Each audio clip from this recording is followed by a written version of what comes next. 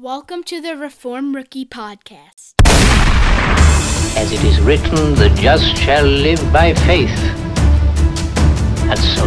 Worthy Vicar, do we find anything here of relics? By faith man lives and is made righteous, not by what he does for himself.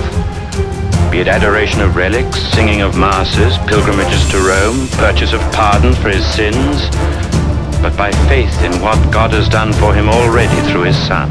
Dr. Martin, if you leave the Christian to live only by faith, if you sweep away all good works, all these glorious things you dismiss as mere crutches, what will you put in their place? Christ. Man only needs Jesus Christ.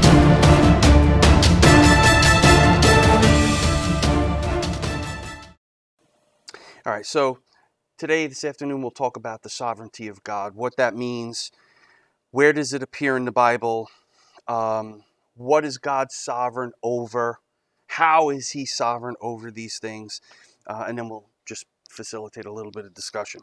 So, first and foremost, everything begins and ends with God, right? He's the Alpha and the Omega, the beginning and end. He's the centerpiece of theology in creation.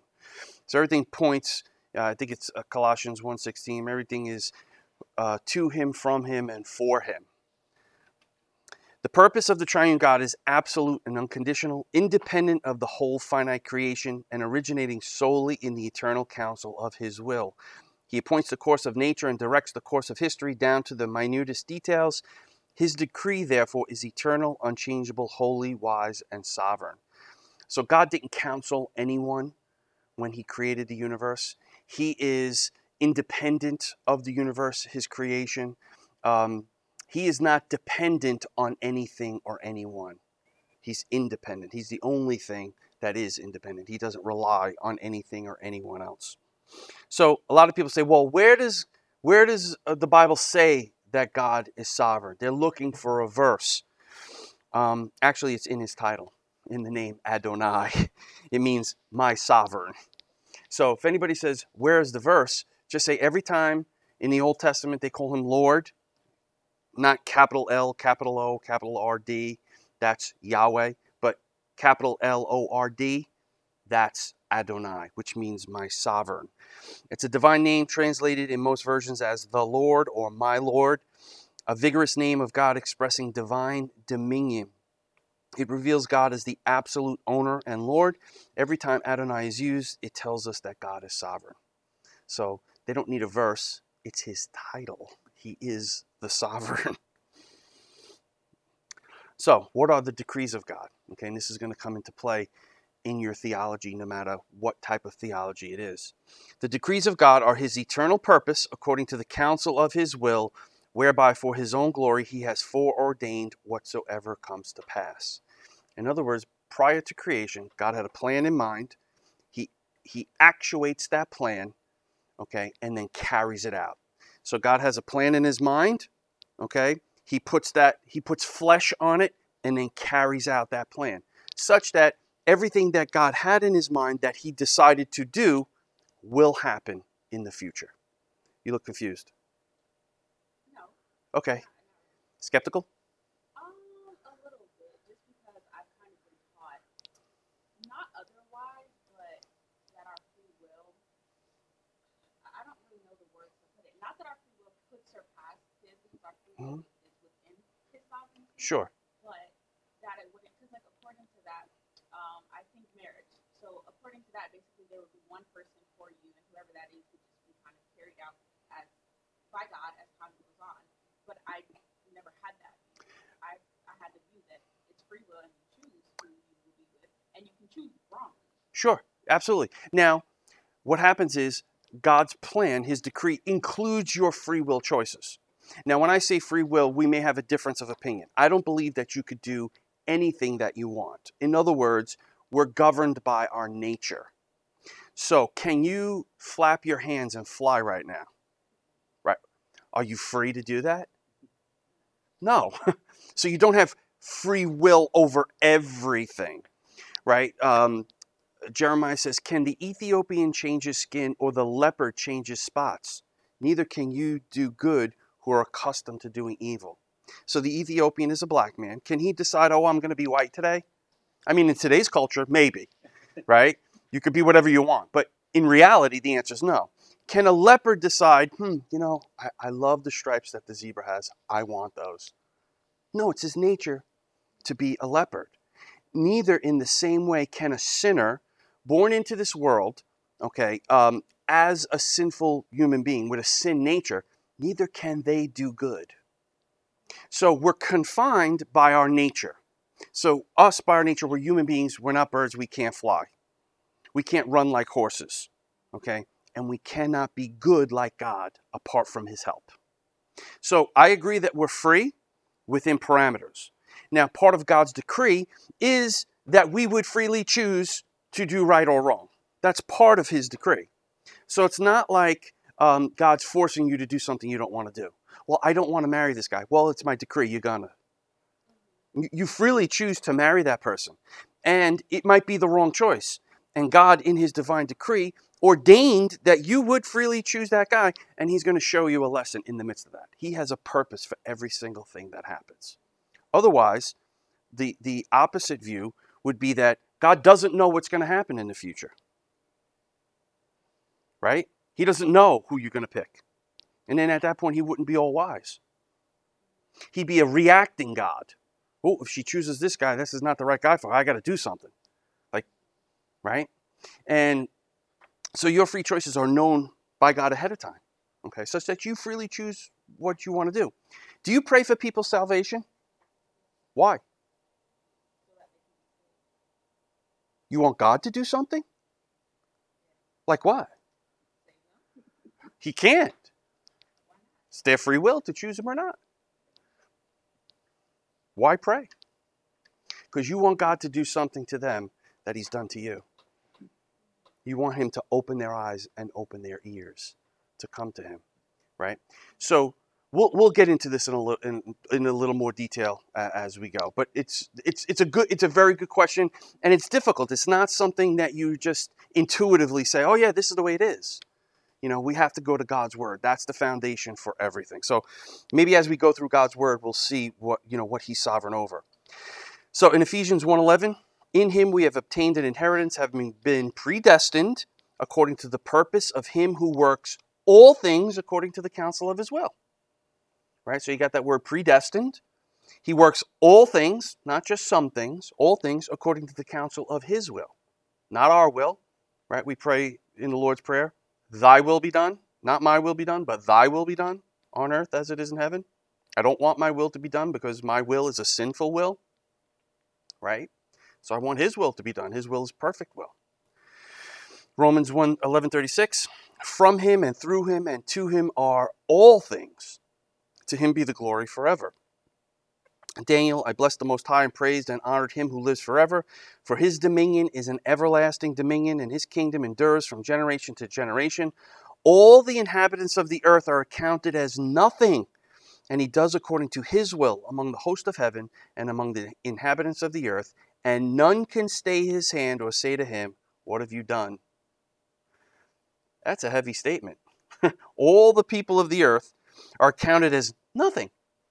Not that they're not valuable, but in the sense that their plans aren't going to succeed. Their plans are nothing. My plan, God's plan, is the one that's going to succeed because he's sovereign over all things. As many people try to dethrone God and overthrow his plan, not going to happen because he won't let it. Okay, let's continue. Isaiah 46, 8 and 10. Remember this and stand firm. Recall it to mind, you transgressors. Remember the former things of old, for I am God, there is no other. I am God, there is none like me, declaring the end from the beginning and from ancient times, things not yet done, saying, my counsel shall stand, and I will accomplish all my purpose.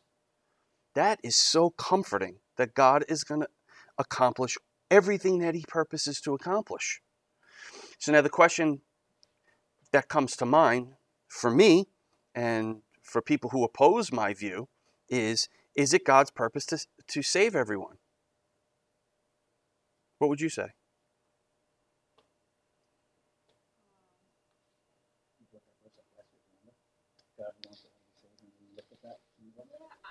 wrestling with it. I Okay. haven't really fully come to a conclusion. But Good. as of right now, I would say no. Okay. Yeah, because if it was his purpose to save everyone, then everyone would be saved.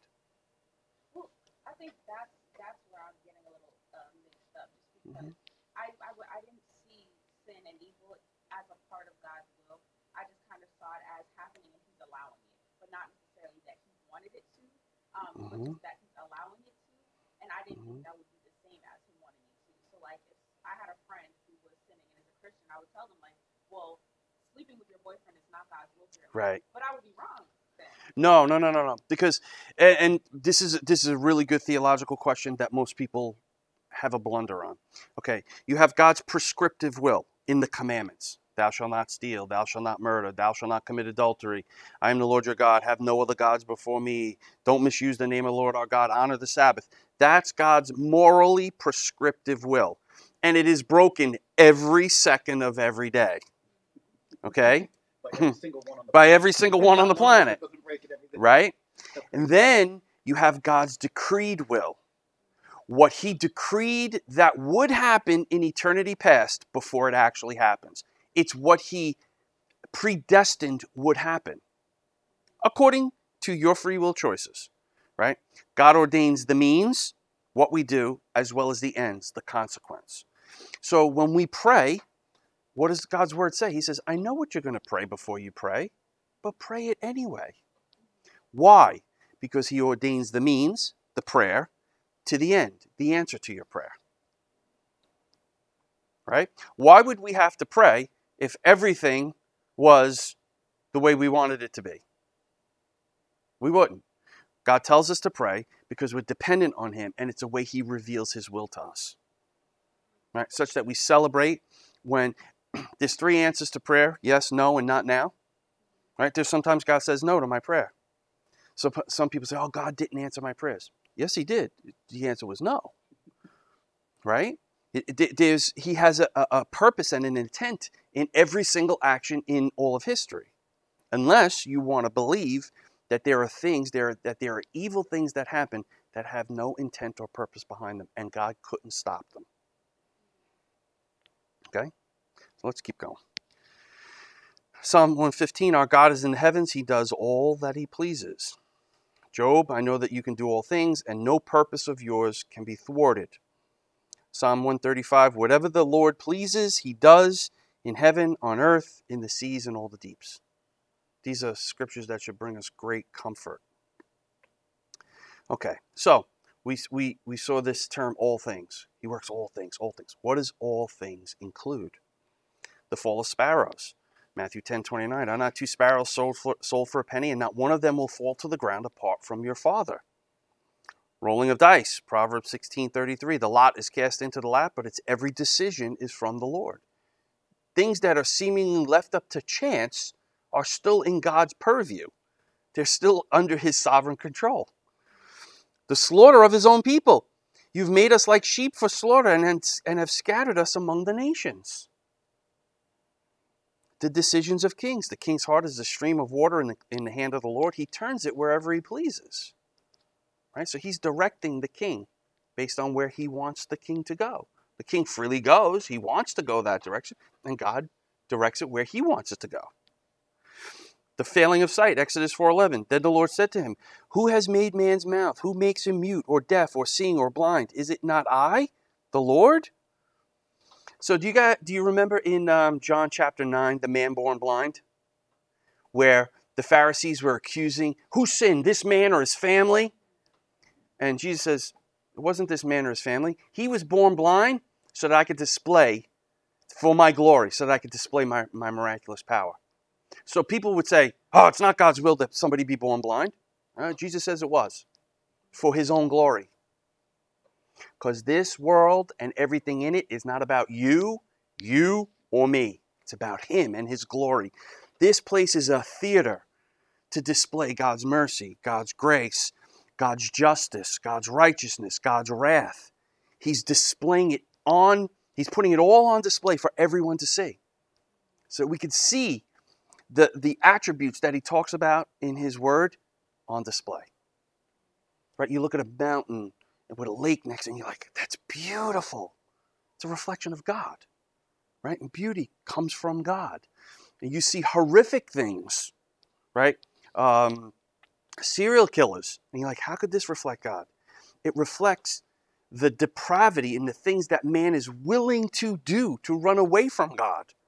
Had he not kept his hand of restraint on all of us, we would all do the same thing. He says, if I had not reserved to myself 7,000 for that didn't bow the knee to Baal, you would have all become like Sodom. You would have all become like Gomorrah. What does that tell you? It's only God's common grace and his hand restraining our hearts from going where they would want to go apart from him. We'd be more evil than what we are. Okay. The sickness of children. This is a tough one. 2 Samuel 12:15. Then Nathan went to his house, and the Lord afflicted the child that Uriah's wife bore to David, and he became sick. Now, you throw this in front of the health, wealth, and prosperity guys, and like, well, no, that wasn't God's will. The word says the Lord afflicted the child. See it? I mean, it's right there. They got to do gyrations to get around it. What I think we should do is look at it and say, you know what? Maybe my perspective needs to change. Maybe I am not as good as I think in my own mind, and I have to humble myself and recognize that God is good, always good, and only good. And my perspective in this situation may not be God's perspective. When we have God's perspective, then we're seeing things correctly. I think it was Cornelius Van Til said, we need to think God's thoughts after him. When we think God's thoughts after him, then we're walking in truth. If we're thinking our thoughts and God is thinking something else, well, then we're not walking in truth.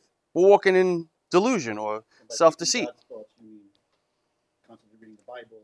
Sure, of course, absolutely, yes. His thoughts are described for us in his word. His word is what he wants us to know. Deuteronomy 29:29 says, the secret things of the Lord our God, the things revealed belong to us and our children, but the secret things belong to the Lord our God, and we're not to search those things out. So what he's revealed in his word, that's what we're responsible for. The secret things that he does behind the scenes that we don't need to know, we shouldn't be pursuing those things. We should be pursuing the things that he's told us already. Everybody wants to hear a fresh word from the Lord. Why not open the Bible and look what he said already? So that you're not wondering, oh, was this a real prophecy? Was this a this? Was this a... Peter says we have the more sure word of prophecy right in front of us. Crack that open, trust and obey. Read it and obey what you read. It's that simple. The loss and gain of money. Look at that. The Lord makes poor and he makes rich. He brings low and he exalts. The delusion of man. 2 Thessalonians 2. Therefore, God sends them a strong delusion so that they may believe what is false, in order that all may be condemned who did not believe the truth but had pleasure in unrighteousness. Is this not what's happening today? God's giving us a strong delusion such that somebody could say, I don't know what a woman is. What's a woman? I'm not a biologist. My question would have been, so it's a question of biology? So we can pinpoint it then. If a biologist can tell us, then it's a question of biology. But he didn't press the issue. All right. The suffering of saints, 1 Peter 4:19. Therefore, let those who suffer according to God's will entrust their souls to a faithful Creator while doing good. Right? So if you're suffering as a Christian, what should you do? Entrust your soul to the Creator, knowing that he has a purpose, even in the midst of suffering, for your life. There's a reason why we suffer. It's for God's glory. Right? Rejoice always, pray continually, give thanks in all circumstances. You know where that was written? In a prison. Paul was in a prison. And the word he uses 14 times, rejoice. Like if I was in prison, I wouldn't be writing letters telling people, oh, rejoice. This is great here. Rejoice. This is another reason on the long list of reasons why I'm not an apostle. I would never write rejoice in the middle of prison. Right? All right, the completion of travel plans, James 4:15. Instead, you ought to say, if the Lord wills, we live and do this or that. And I would go even further, because the very fact that we opened our eyes this morning is because the Lord willed it. If the Lord wills, we live and do this or that. My life is in his hands. All my days have been ordained for me prior to me being created. The persecution of Christians. In your struggle against sin, you have not yet resisted to the point of shedding your blood, and you have forgotten the exhortation that addresses you as sons. My son, do not regard lightly the discipline of the Lord, nor be weary when reproved by him. For the Lord disciplines the ones he loves and chastises every son whom he receives. It is for discipline that you have to endure. God is treating you as sons. For what son is there whom his father does not discipline? Repentance of souls, 2 Timothy 2:25. Correcting his opponents with gentleness, that God may perhaps grant them repentance leading to a knowledge of the truth. We can never come to an understanding of the truth had God not granted us repentance, eyes to see and ears to hear. Make sense? Okay. The gift of faith, Philippians 1:29. For it has been granted to you that for the sake of Christ you should not only believe on him, but also suffer for his sake. So if you're a believer, it's because God granted you faith. John says, what do you have that you did not receive? And if you did receive it, why do you boast as though you did not? Like you mustered up this faith in yourself. You receive faith, right? But along with that, he says, it's been granted to you to also suffer for his sake. So although we get to believe and we get eternity on the other side, in the presence of God, there's going to be suffering that happens to us in this world. But that suffering is for a purpose, designed to sanctify us. The pursuit of holiness, Philippians 3, not that I have already obtained this or am already perfect, but I press on to make it my own, because Christ Jesus has made me his own. Who made him his own? Christ Jesus has made me his own. Brothers, I do not consider that I have made it my own, but one thing I do, forgetting what lies behind and straining forward to what lies ahead. The growth of believers, Hebrews 6:1. Therefore, let us leave the elementary doctrine of Christ and go on to maturity, and this we will do if God permits. The wounding and healing of people. This is a tough one. 1 Samuel 2:6. The Lord kills and the Lord brings to life. He brings down to Sheol and raises up. The Lord kills and he brings to life. Like, how does a health, wealth, and prosperity guy deal with that? What do you do? Somebody dies. Oh, that wasn't God's will. Well, whose will was it? Satan's will? Isn't Satan's will that everybody dies? Couldn't God have stopped it? Doesn't he know that Satan's going to do that? Of course he knows. He ordained this whole thing. So it's the Lord ultimately behind everything, not committing evil or sin. He does permit evil because evil has a place and a plan in God's world. Do you realize if evil was not permitted in the world, like most people ask the question, well, why doesn't God get rid of all evil, now? What time is it? 2:31. Let's say God gets rid of all evil at 2:35. Where are we? Gone. So if God was to get rid of all evil, there'd be nothing. But in his mercy, he allows us who are evil and do evil things to continue to glorify him as he draws us to him for his glory. None of us should be saved based on the way we act. It's an act of mercy. And mercy is not something that can be demanded. Or you can say, God, I want you to save me. You have to save me. No, we don't. All right, we'll get into that in a minute. The crucifixion of his son, right? If God did not permit evil, how would they have been able to crucify the Lord of glory? For truly in this city where they were gathered together against your holy servant Jesus, whom you anointed, both Herod and Pontius Pilate, along with the Gentiles and the people of Israel, to do whatever your hand and your plan had predestined to take place. Write that one down. Acts 4:27 and 28. Like, that's a heavy verse. You got to absorb that into your mind and say, how does that fit in my understanding of God? They did. Killing Jesus. Is killing Jesus the greatest sin that mankind has ever done? It was by the hand of God, His plan, and he predestined it to happen. What would be a more evil act than that? Right. That's why the tribulation that came on the Jews was the great tribulation, such that there won't be tribulation worse than it or better. Right? That's why it was great, because they crucified the Lord of glory. No greater sin than that. It's an eye for an eye. Right? So people are like, well, what about the Holocaust? So killing 12 million people in the Holocaust, was it worse to kill 12 million people or Jesus? Jesus. All right. The giving and taking of life, Deuteronomy 32:39. See now that I, even I am he, and there is no God besides me. I kill and I make alive. I wound and I heal, and there is none that can deliver out of my hand.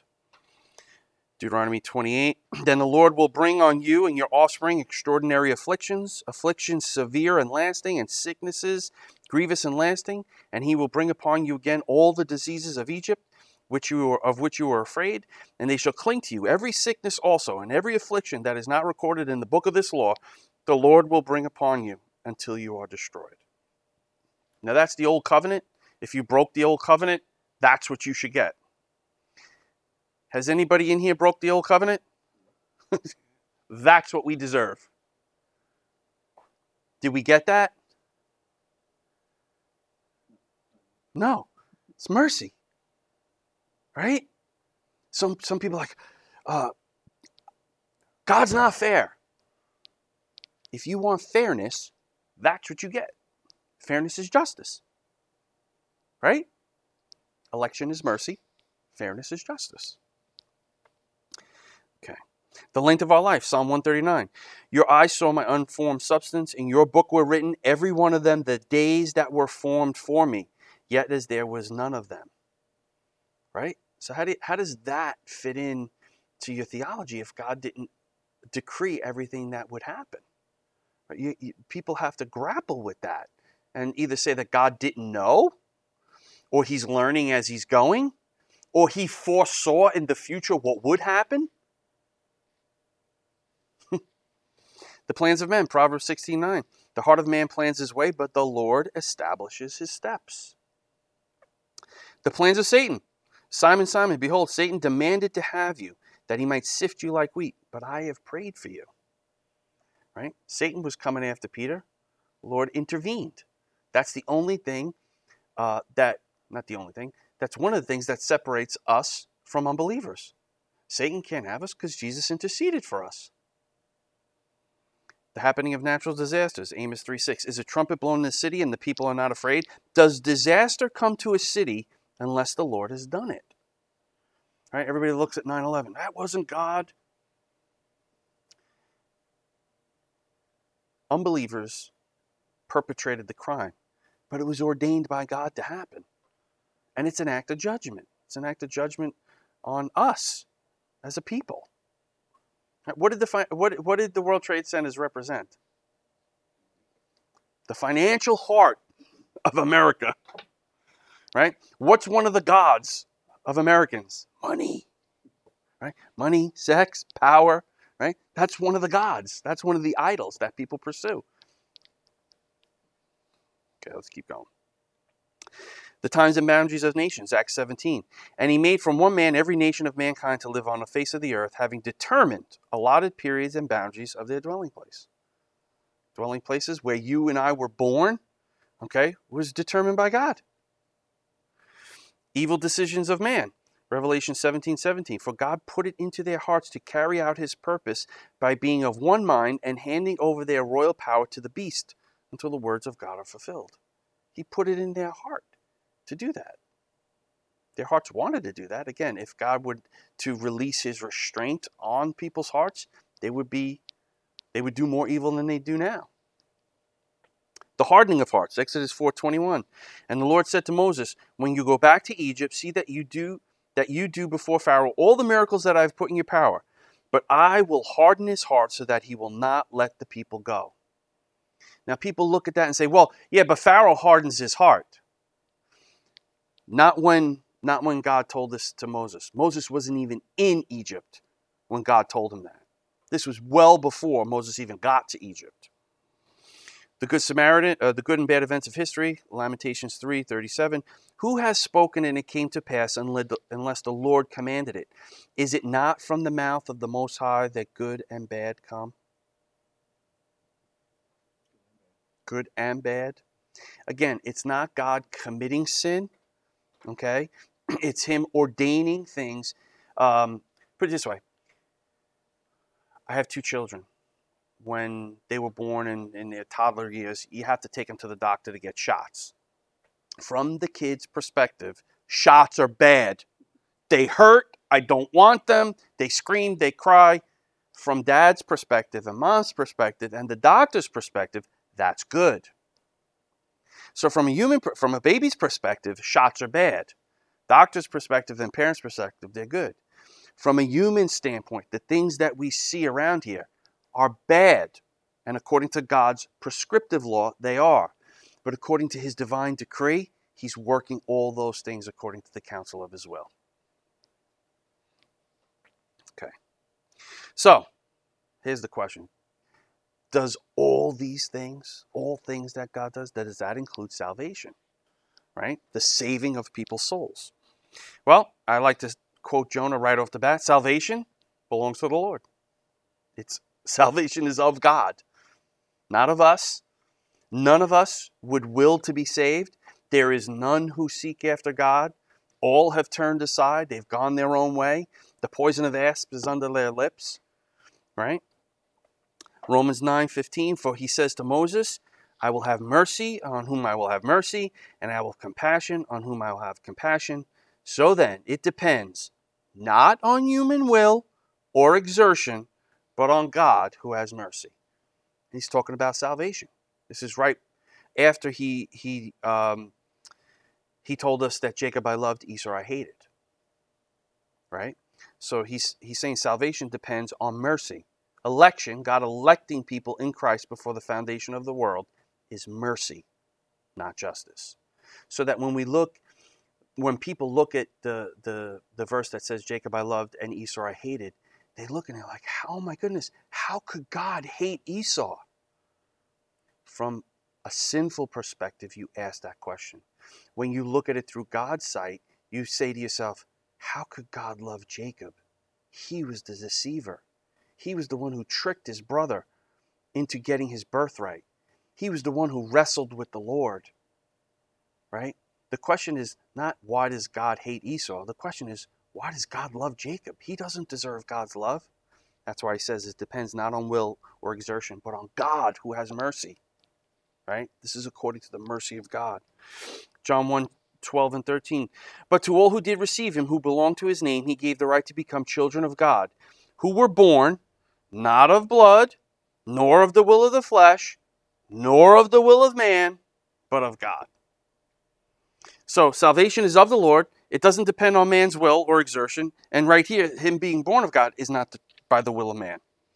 Ephesians 2:5, even when we were dead in our transgressions, he made us alive together with Christ. By grace you have been saved. When you were dead, he brought you to life. Ephesians 2:8-10, for by grace you have been saved through faith, and this not of your own doing.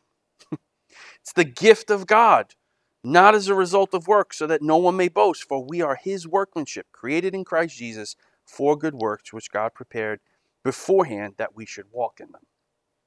So Paul is telling us we were raised when we were dead. What do dead men do? What can dead men do? Nothing, right? The only thing a dead man really can do is stink. That's all he's capable of. He has no power in and of himself. In fact, Paul says in Romans chapter 3, while we were powerless, right, without ability, God made us alive with Christ. And then in verses 8-10, he says, this is not of your own doing. This is God doing something to you, not you doing something to God. Okay. Philippians 1:29, we had gone over this. It has been granted to you that for the sake of Christ you should believe. 1 Corinthians 30, and because of him you are in Christ Jesus. Right? You can't say, well, it was because I chose that you're in Christ Jesus. It's because of him that you're in Christ Jesus. Acts 13:48, and when the Gentiles heard this, they began rejoicing and glorifying the word of the Lord, and as many as were appointed to eternal life believed. Now, the word order is very important. It doesn't say, as many who believed were appointed to eternal life, as if belief comes first, and then the appointment, right? He says, as many were appointed, believed. So when you, let's say you set up a dentist appointment a month from now. You go to the dentist to get your work done on your teeth because you were appointed. You had an appointment first. All right? Everyone who came to their appointment got their teeth fixed. You don't get your teeth fixed and said, then I had an appointment. Right? The appointment comes before the tooth cleaning or whatever it is you're getting done. Same thing with salvation. As many as were appointed to eternal life believed. 2 Thessalonians, but we ought always to give thanks to God for you, brothers, beloved by the Lord, because God chose you as the firstfruits to be saved through sanctification by the Spirit and belief in the truth.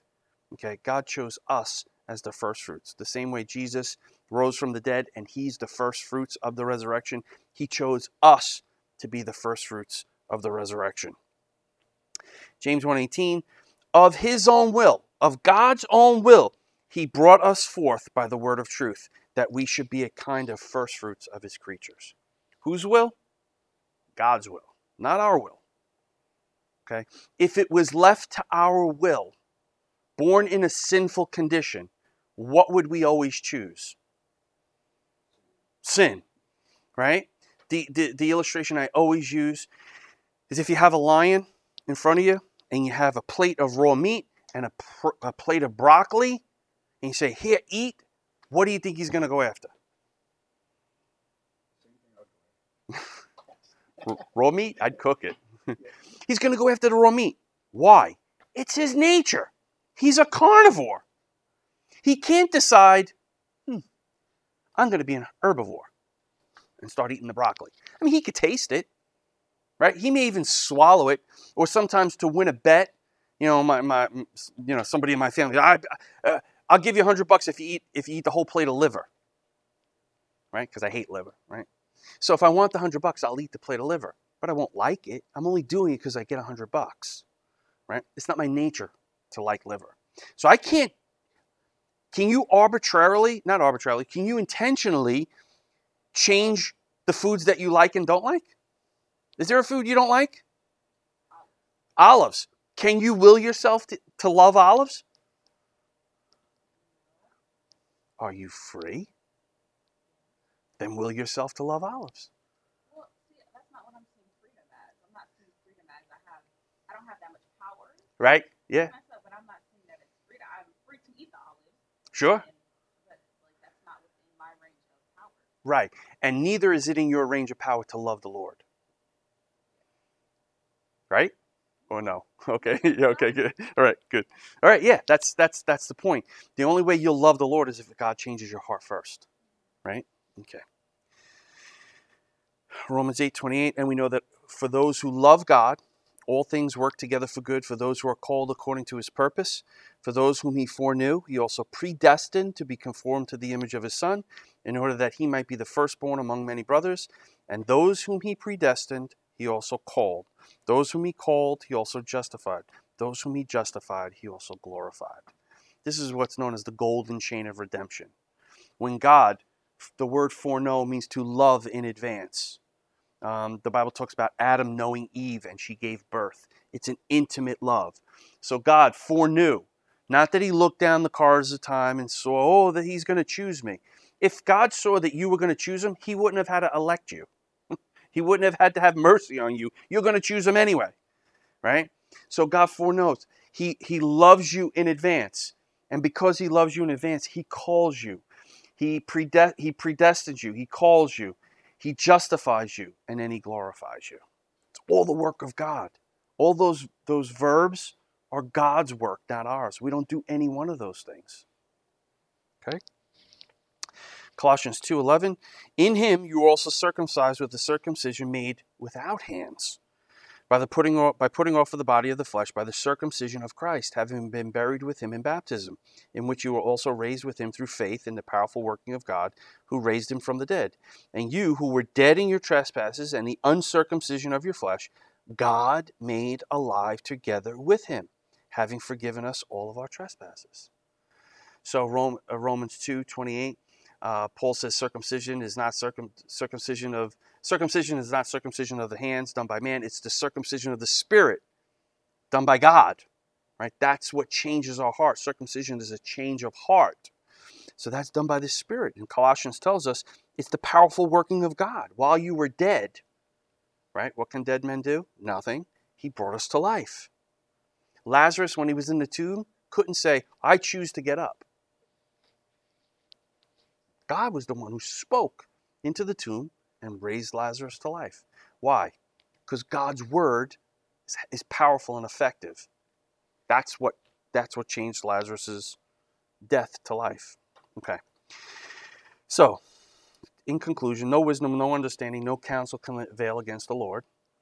So shall my word be that goes out from my mouth. It shall not return to me empty, but shall accomplish that which I purpose, and shall succeed in the thing for which I sent it. What can God do? Whatever he pleases.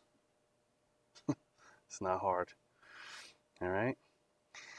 Men treat God's sovereignty as a theme for controversy, but in Scripture it's a matter for worship. Spurgeon, there's no doctrine more comforting to God's children than the doctrine of divine sovereignty. Under the most adverse circumstances and the most severe troubles, they believe that sovereignty hath ordained their afflictions, that sovereignty overrules them, and that sovereignty will sanctify them all. When you go through a trial, the sovereignty of God is the pillow upon which you lay your head. Ultimately, Jesus is Lord over everything. You have been listening to the Reformed Rookie Podcast, where we aim to teach Reformed theology to beginners or rookies. Be sure to look us up on the web at www.reformedrookie.com, where you will find many more learning tools and aids to help you grow in your understanding of all things Reformed. And remember, Semper Reformanda.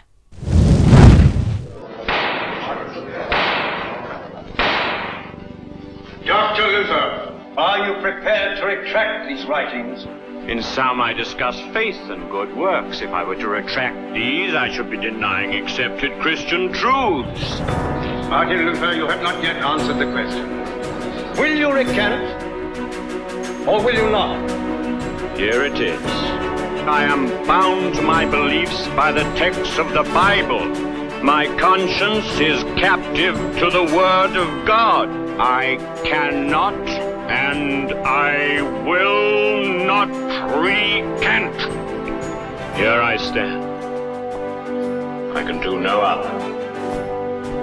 God help me. Amen.